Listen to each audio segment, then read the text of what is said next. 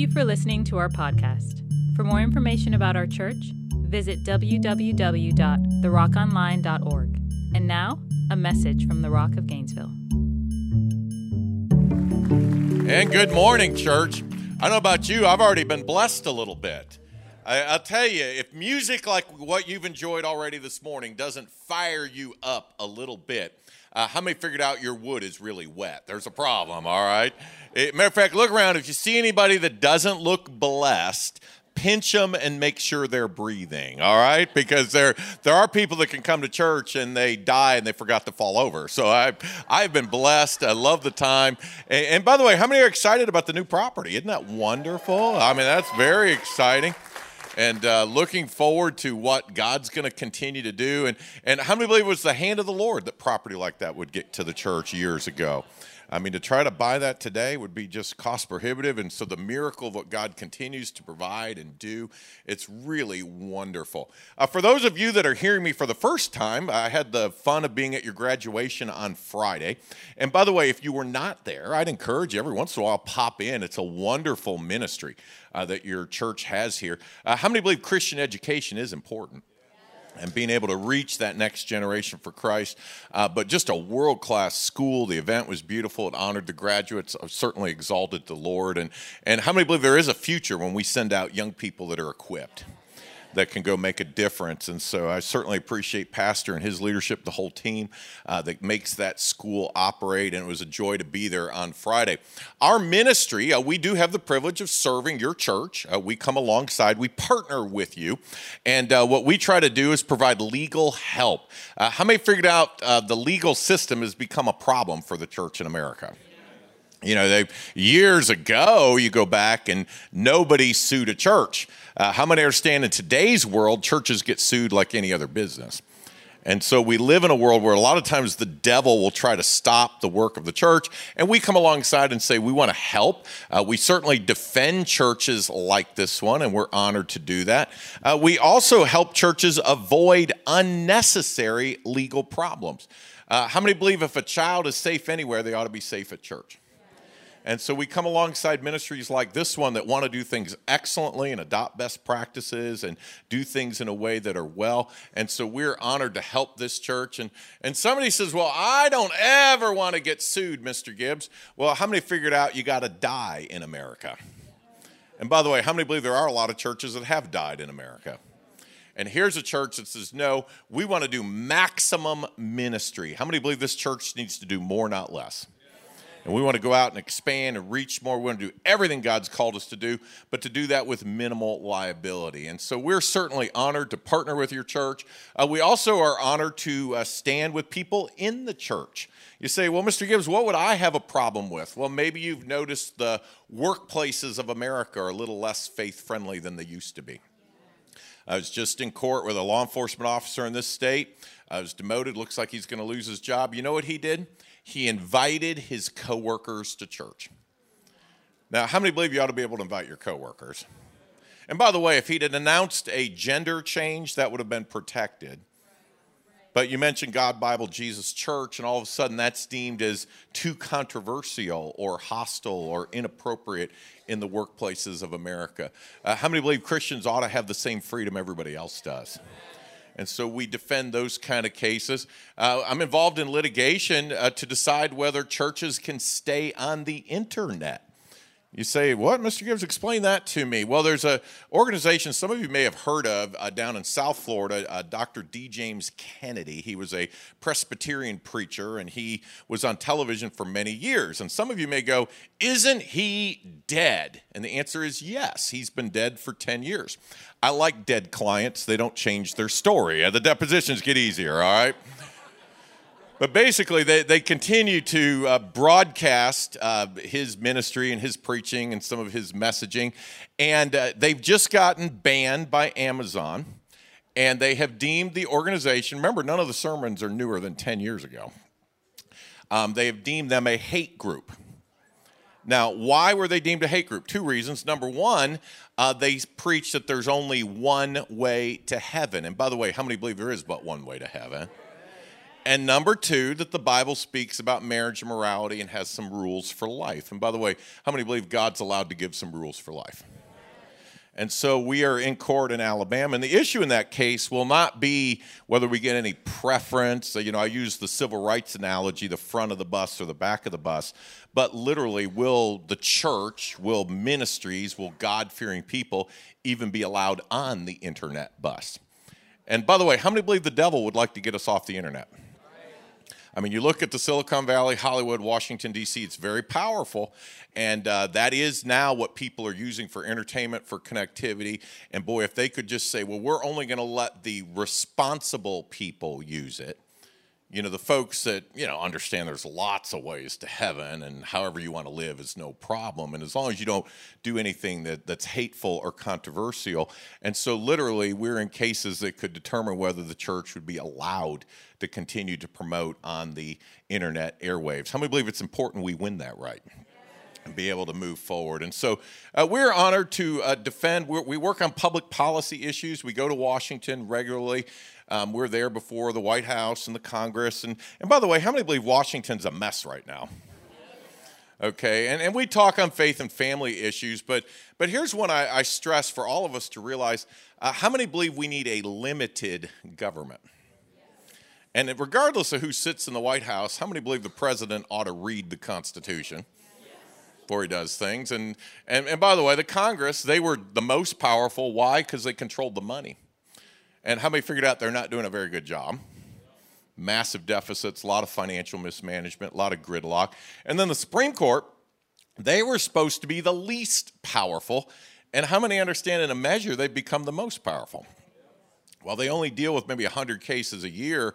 Nobody can overturn what they say. And so we watch in our culture where the Supreme Court is able to influence for generations. And there's 9 of them, for those of you that are not Supreme Court watchers, and they're appointed under our Constitution for life. Now, I must tell you, I don't believe the founders ever thought they would live so long, okay? I mean, you know, when they put them on the Supreme Court, they were dying in their 40s. So I think they were thinking, you know, if they won't be there forever.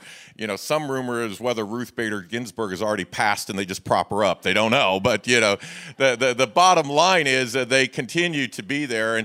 And when I'm before the Supreme Court, sometimes I view it like nursing home ministry. Walkers, wheelchairs, oxygen, life support, whatever it takes to keep them awake and alive. But we have them influencing decisions for generations. And you look at like a decision they ruled on back in 1973, many of you know, Roe versus Wade. And a lot of people say, well, that case was a case that legalized abortion, and you're correct, it did. But it also created something that was never in our Constitution. It created this right for what they would deem sexual privacy or freedom. And in 1973, it was kind of limited to abortion, but how many understand it's been expanded a little bit?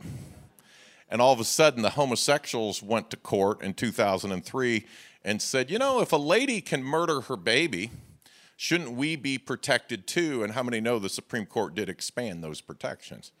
And then if we're going to allow these people to marry, why can't we get married? And just a few years ago, it was expanded again. And how many believe one bad court decision can spiral into a whole litany? And so that's partly why there's such a war over Roe versus Wade, because it's not just life issues, it's not just abortion, very important things to think about, but literally many of the issues of our modern day that dealing with all of this massive expansion of sexual freedom all rests on that one court case. How many believe the devil can take one court case and have it do many evil things? And so we need to be in prayer. We're certainly honored to work with Mark here in your church as he's working across the state to try to get the Constitution and the laws changed. And how many believe it is important that we protect life in our culture? I remind you that if you do not protect innocent life, how many understand you have no true freedom? And, you know, that is what our founding fathers fought for. I know it's Memorial Day weekend and we have a long holiday and it's a nice time with family. But I do think it's important to remember there are mothers, there are wives, there are families that have empty seats at the table. and they may not actually set the setting, but that's where that person used to sit. And that person's life was sacrificed for our country. And by the way, how many believe that's a worthy sacrifice? But it's a sacrifice that's really handed to us. Are we going to exercise and protect those freedoms? So important in our culture today that we stand up for our rights and that we exercise them. One of the things in the world right now is, it seems like the bizarre keep fighting for their rights, and lots of Christians have kind of gone relaxed to even exercising their rights. And so it's our honor to stand and defend. As you leave today, if you'd like, they told me I think there's like 20 of the Constitution books still on the table. If that's something that would interest you, your early church brethren scarfed up most of them, so you can grab the last few.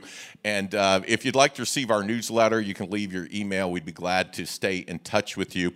But if you have your Bibles, open up to the book of Acts. I want to show you a verse this morning from our spiritual forefathers.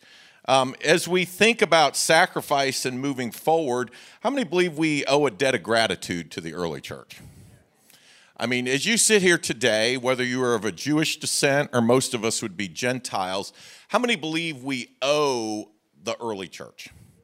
Because they were given the gospel, and we know they had the power of God and the Holy Spirit with them, but they were entrusted with the message, and they made the decision to be faithful, and they turned their world upside down for Jesus Christ. And you say, well, we're sitting here in the Rock Church in Gainesville, Florida, but how many understand if the early church had been disobedient, we don't sit here. We don't have the opportunity to know Christ or to fellowship. And so we owe a profound debt of gratitude to these early Christians.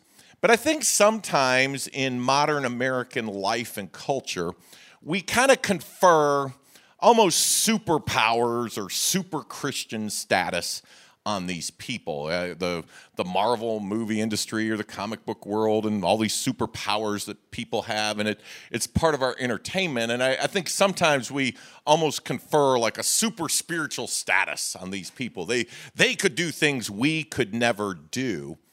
But how many understand when you study the scriptures, you're reading about real people? People that are just like you and me. And the early church, if I might remind you, was facing some real adversity. It was kind of hard for them. Number one, they had no money. You say, David, how do we know this? Well, the early church, when they'd name the name of Christ, you know what happened? They'd get cut off from their families. You say, oh, that's sad. Well, worse than sad, they worked for their families. So it wasn't just no relationship, but it was no income. Instantaneous unemployment. Imagine if you would, you just said, I name the name of Christ. Great, you're fired. Well, they'd live off their savings. Well, no, little problem. They didn't have the banking of today where we kind of control our own individual assets. They were all tied up in a family enterprise. So when the family said you're out, no more future employment, and all your assets, everything you'd worked for, all your retirement expectation, all your inheritance, taken from you. They were instantaneously impoverished. And for many of them, it was a day or two's worth of food or clothes, and that was what they started off with as new Christians. Plus, they went into a society that discriminated. They were allowed in their day to say, we won't do business with people we don't like. So imagine going to a restaurant or going to a store today, and they say, are you a follower of Jesus? Yep, leave. We won't. You have money. I have a credit card. I want to pay. No. We will not deal with your type. And that's what they were facing in their early church economy. By the way, that's why you see in the Bible they pooled or they joined all things common. We're in a world right now where socialism is growing in popularity. I might suggest the early church did not pattern socialism. They were patterning survival. And because they were banned from the general economy, they created a sub-economy. What do you have? What do you have? What do you have? Here's what I have. And they bought and traded amongst themselves to survive. The early church had next to no money. But then number two, the government turned on them. They would get hauled before their courts, and they would get asked this question. Pledge your loyalty to us, and will you deny this Jesus whom we've crucified? I understand that had to be a tough moment for those folks. And they would answer intelligently. They'd say, "Oh, ruling authorities, we pay our taxes, we obey your ordinances, but we cannot do what you ask. We can't deny our Lord and Savior, Jesus Christ." And how many understand with words like that? Convicted by their own admission, no need for appeal, send them to jail. Now, as you sit here in this beautiful church on this warm day, how many of you are delighted you're not in jail this weekend? And by the way, if you got out earlier in the week, congratulations. We're happy you're here. No judgment. We're glad you're here. But America has wonderful jails compared to what they were facing. Okay, their jails were outdoors. So imagine being in 100-degree heat, very little shelter, maybe a tree or something you could find.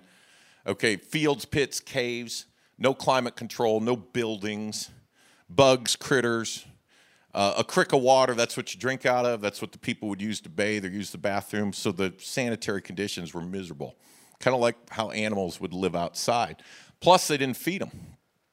Food was a family responsibility. If you cared about your prisoner, bring some food. The wealthy families showed up daily, the more poor families every couple of days, and they'd try to bribe the guards with some of the food, and then whatever made its way back to the prisoner, that was given to them to remain alive. We see the problem with the Christians, no family. So they're now cut off. All their friends are dirt poor. Some of the other Christians would try to help one another. But the reality is for many of the Christians, they knew when they went to jail, that was kind of the end of the line. They would die a very miserable death of dehydration and starvation, and their government did not care. Very poor, not a friendly government. But then number three, the people they were trying to reach with the gospel hated them.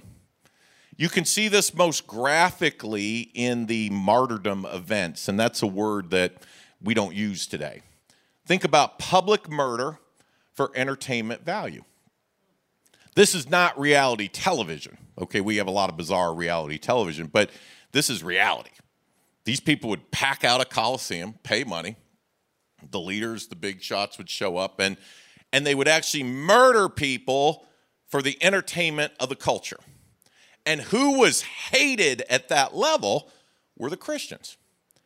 And it was a very barbaric event, as you might imagine. They'd have wild animals destroy life, and people would watch that and cheer and yell. But there was another sad part to it. They would wager or gamble on who was related to the person being killed. So imagine, if you would, the women are on one side, the men on the other. They're shackled, waiting to die, and children being released one at a time. And as the children were released, they would watch what would happen, and then they'd run the expressions of the women and look for similarities, and they would actually wager on who was related to who had just been killed. Soldiers would walk along after a moment and then drop an arm, or soldiers some signal that this person was the one that was related, and there'd be booing and hissing in the crowd as they were literally gambling on who was related to who had just been killed. The Christians would pray prayers like, "Lord, blind my eyes to the horror. Lord, let me finish well." They knew to jump against the chains would do nothing but allow them to be mocked, and it would also throw off the gambling, and people would boo and hiss and do things that were untoward towards them, and so they would sit stoically waiting for their turn to die. The women were killed in the same fashion. The men were put to death in a pecking order. They'd start with the younger, they'd work up to the more mature. The grand finale, the moment when they're on their feet, cheering and yelling, ready to go home, it was the pastor. It was the missionary. It was the evangelist. You could use words like bishop or elder. It was the man of God they deemed responsible for Jesus in their territory. They didn't just want that man to die. They wanted him to die after having watched his loved ones and his converts, his church, having been put to death before his eyes. As we sit here today, how many of you, like me, appreciate the sacrifice of the early church? And as we think about America, how many believe we have been very blessed in America? How many rejoice of the prosperity and the blessing of America? And our government, I know there's issues, trying to build a building's challenging, trying to work in our culture's challenging, but how many rejoice that we can still vote in America? And how many rejoice that we can have input, and there's still some due process of law, so we still have a lot of opportunity to still stand up in America. And safety and security, while it should never be taken for granted, How many rejoice that we can move about reasonably safe here in America? Early church didn't have those blessings. But they prayed a prayer. Look at it with me. It's one verse. It's Acts chapter 4, and it's in verse 29. And the verse is a simple one. It says, "Now, Lord, look on their threats and grant to your servants that with all boldness," say that word out loud with me, church, boldness, "they may speak your word." What a great prayer. Lord, look at what's going on, all the threats, all the difficulties, all the challenges. But Lord, would you give us, say it one more time, boldness to speak your word. A couple thoughts on the prayer. Notice, number one, they didn't pray for the threats to go away. You know, typical American, and I am one, and I'm proud to be one, but typical American prayer, you know what we pray? We pray, Lord, take it away. Or, Lord, don't let it hurt too bad. I'm going to get fed to the lions. You want to hear what my prayer is? Lord, seal the mouth of the lions, and I will be like Daniel. I'll look good on TV walking out uneaten. That's the big faith prayer. You know what the little faith prayer would be? Lord, those lions are going to get me. They look hungry and agitated, but Lord, let them get a head or a heart and let me go quickly. An arm or a leg sounds painful. I don't want to go that way. And we focus on the threats and the problems. Notice what the early church did? They just said, Lord, behold, you know. By the way, how many believe God knows anything that comes into your life? And the early church said, that's outside our control. And by the way, church, a ticket to a lot of stress, worrying about what you can't control. You say, David, you don't know what this person's done. How many understand you can't control that? You don't know what my kid's done. You don't know what happened to my 401k just became a 101B. It's not good.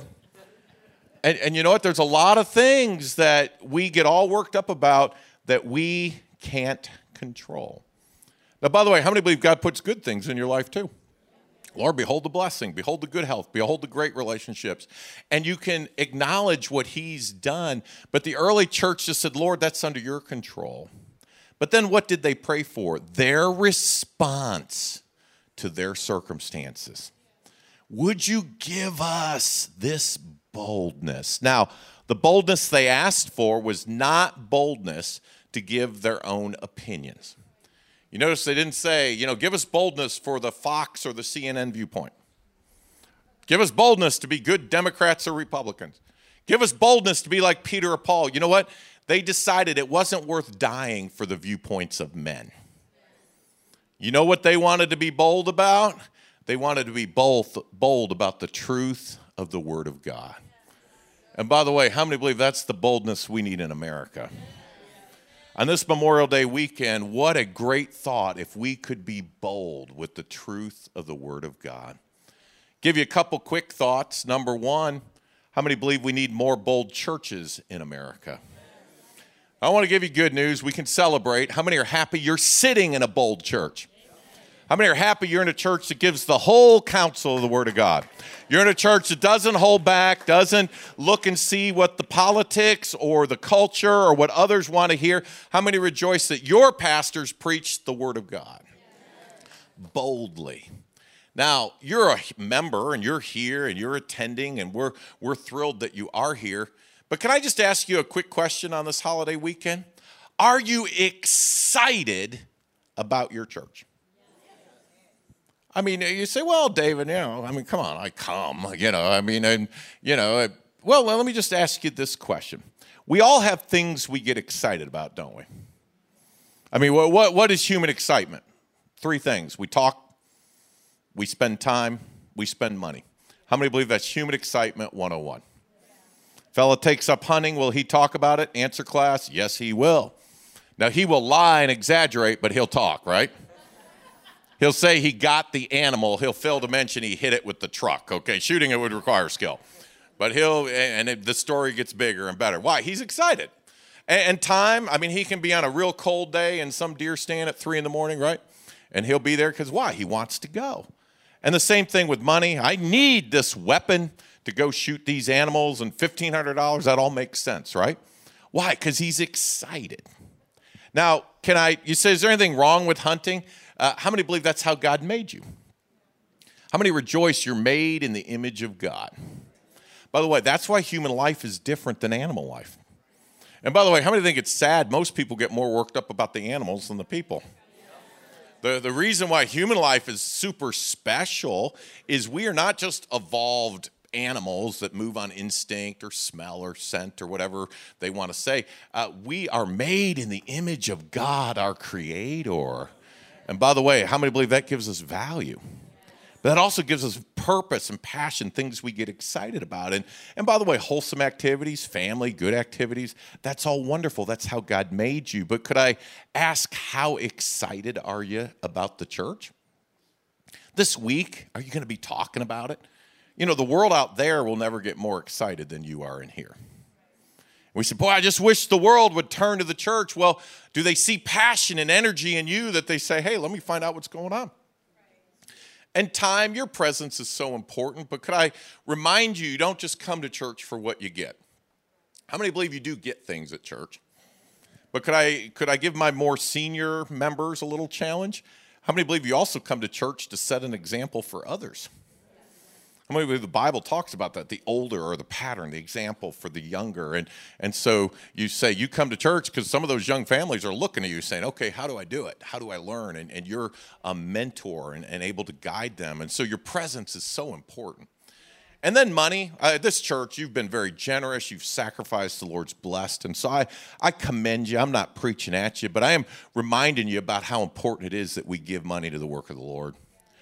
My daughter, Danielle, when she was a little girl, she's an adult now, but she'd come up to me and she'd be like, Daddy, I want to buy you a Christmas present. I'd be like, oh, Danielle, thank you. That's really nice. And then she'd say, can I have some money?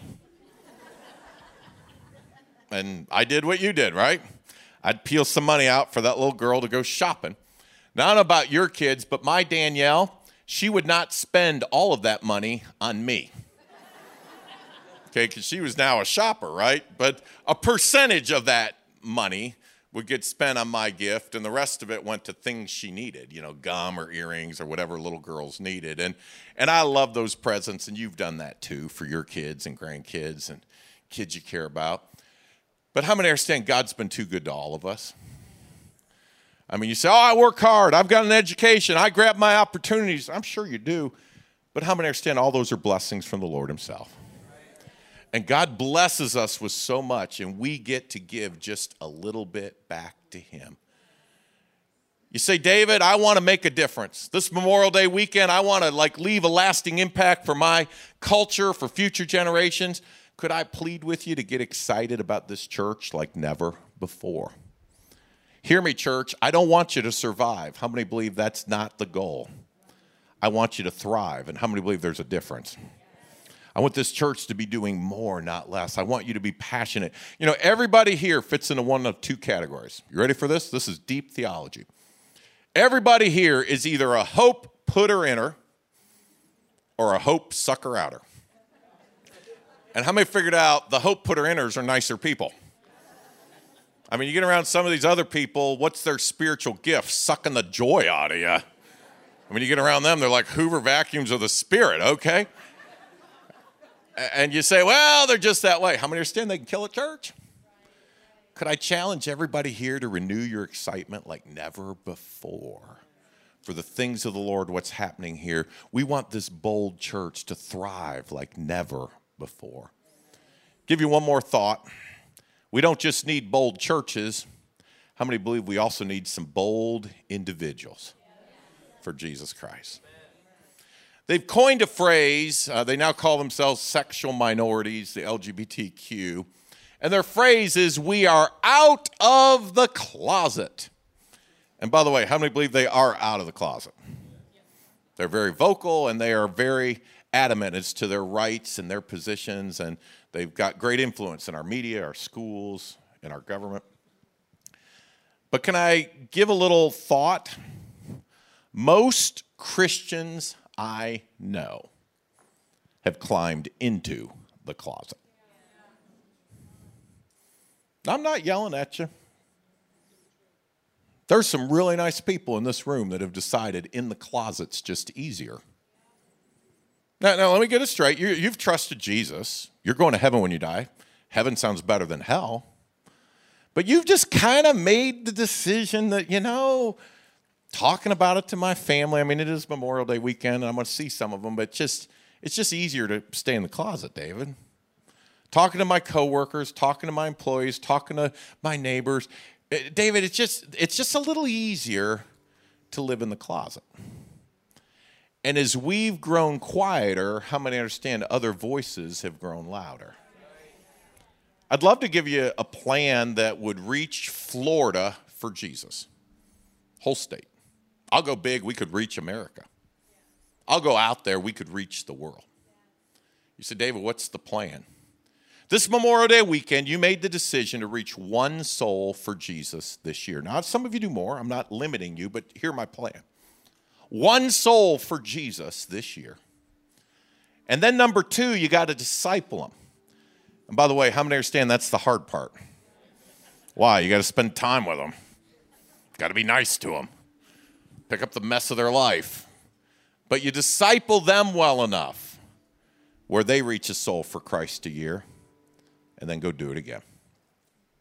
You say, let me get this straight. Soul for Christ a year? Yep. Disciple them well enough to reach a soul for Christ a year? Yep. Go do it again. That's the whole plan. Well, some of you go 1 reaching 1 becomes 2 reaching 2, and it begins to grow, and you're right. Big word in church, exponentially. We could reach everybody on the earth in a little over 35 years if we'd reach a soul for Christ a year and disciple them well enough to reach a soul for Christ a year. You say, oh, David, I see your plan might work. Might be a little hard to line up the lost and the saved at the end, but if you could make it all come together, yeah, that would work, but we got a problem. There's some people here, they're not going to do it. Just not their thing. They've never done it before. They don't plan to start now. So your plan will fail. May I give you more good news on this Sunday morning? We don't need those people. We just need you. And you're like, oh, man. Came to church on a holiday weekend, and now I got to save the whole world. And I'm not trying to dump guilt on you. Your pastor and I, we've been in sermons where, boy, the weight of the world gets laid on you. But hear me, guilt's a poor motivator. But I'd love to open your eyes to the possibility. Anybody here could do it. Now, you say, David, 35 scares me. Let's just scrub that off. Let's just think about once. Memorial Day 2019. Could you make the decision today, God helping you, and by the way, how many believe God will help you? Spirit will lead you. But God helping me, I'm coming out of the closet, whatever closet I've been in, and I'm going to try to reach one. But I'm not just going to win them and tell them about heaven and Jesus, but I'm going to actually invest in them. Try to get them in the church, get them in a church where they live. I'm going to do what I can to disciple them, and I'll try to do it once. And how many believe if you did it once, you might like doing it again? Yeah.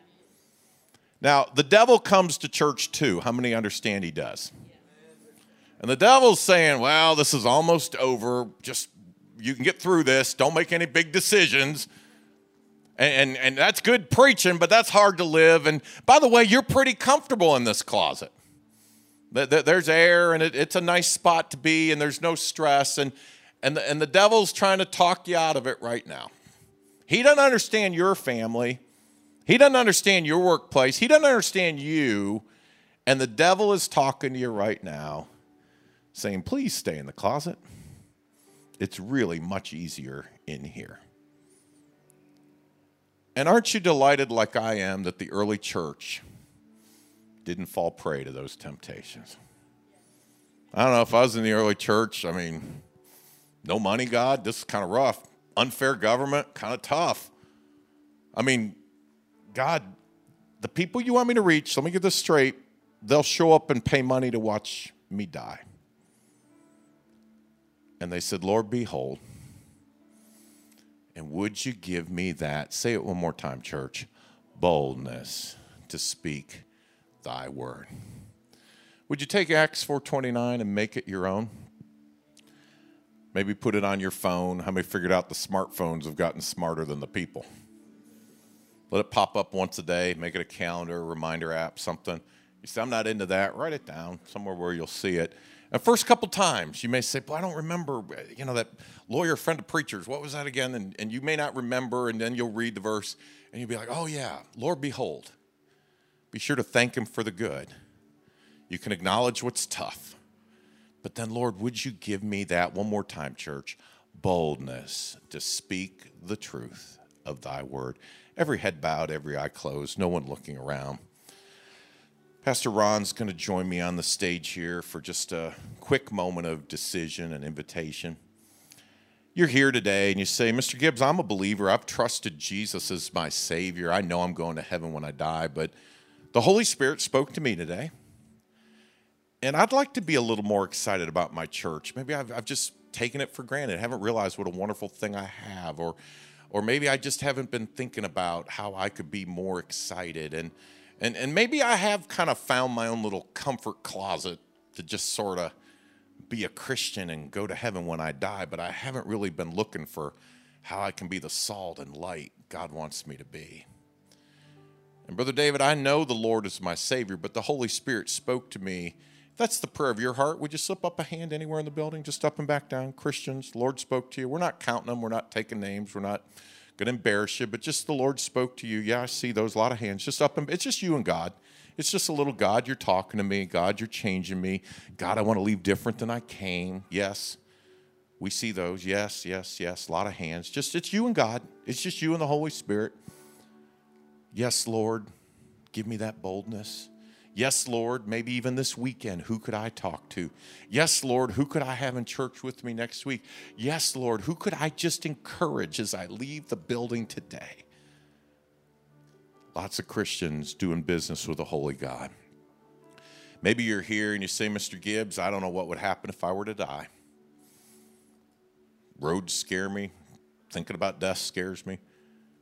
I have good news for you, my friend. It's called the gospel. You don't have to worry or wonder. You can know. But it's simple faith, accepting a free gift. And raising your hand will not save you, but it would give Pastor Ron and I the privilege to pray for you. And if you're here today and you're a little unsettled, would you slip up a hand anywhere? You just don't know. You're just uncertain. I see that one. Yes, a young hand. Anyone else? Just up and back down. I'm a little unsettled. I don't know. Yes, I see yours, sweetie. Some young people. Anyone else uncertain where you'd spend? Yes, sir. I see yours, sir. Some of these young kids, I'd encourage the parents and the adults and folks that are with them. Great opportunity to talk with these young people. Our prayer before the service, nobody would leave here today the same as they've come. Stay prayerful. Pastor Ron's going to come, and he'll lead this time of prayer and invitation. Amen. With every head bowed and every eye still closed, if you raised your hands to accept Jesus as Lord and Savior of your life, we want to take good care of you and get you directed toward the right path of following Christ. And the beginning of that step is you simply, as the Bible says, confessing with your mouth and believing in your heart that Jesus Christ died and rose again, and you will be saved. So I'm going to lead this entire congregation in a prayer, and I want you to pray that out loud. And as the Bible says in Romans 10:9, you confess with your mouth, but you believe in your heart, even though I'm directing you that way. So we're all going to pray together. So if you raised your hands asking Jesus to come into your life, pray this along with this entire congregation. Father, I ask you right now to come into my life. Jesus, I ask you to forgive me of my sin and be my Lord and Savior. I ask you to forgive me and set me on a new path, going a new direction, turning away from the old and moving toward the new. I thank you, Lord, that your word is true, and you take all of my past failures and you cast them away as far as the east to the west, and I'm made new in Jesus Christ, a new creature, deciding today to follow you. And I thank you for it in Jesus' name. And everybody said amen and gave the Lord a big ovation of praise for these that accepted Jesus today. Thank you for listening to this message from the Rock of Gainesville. For more information about our church, visit www.therockonline.org.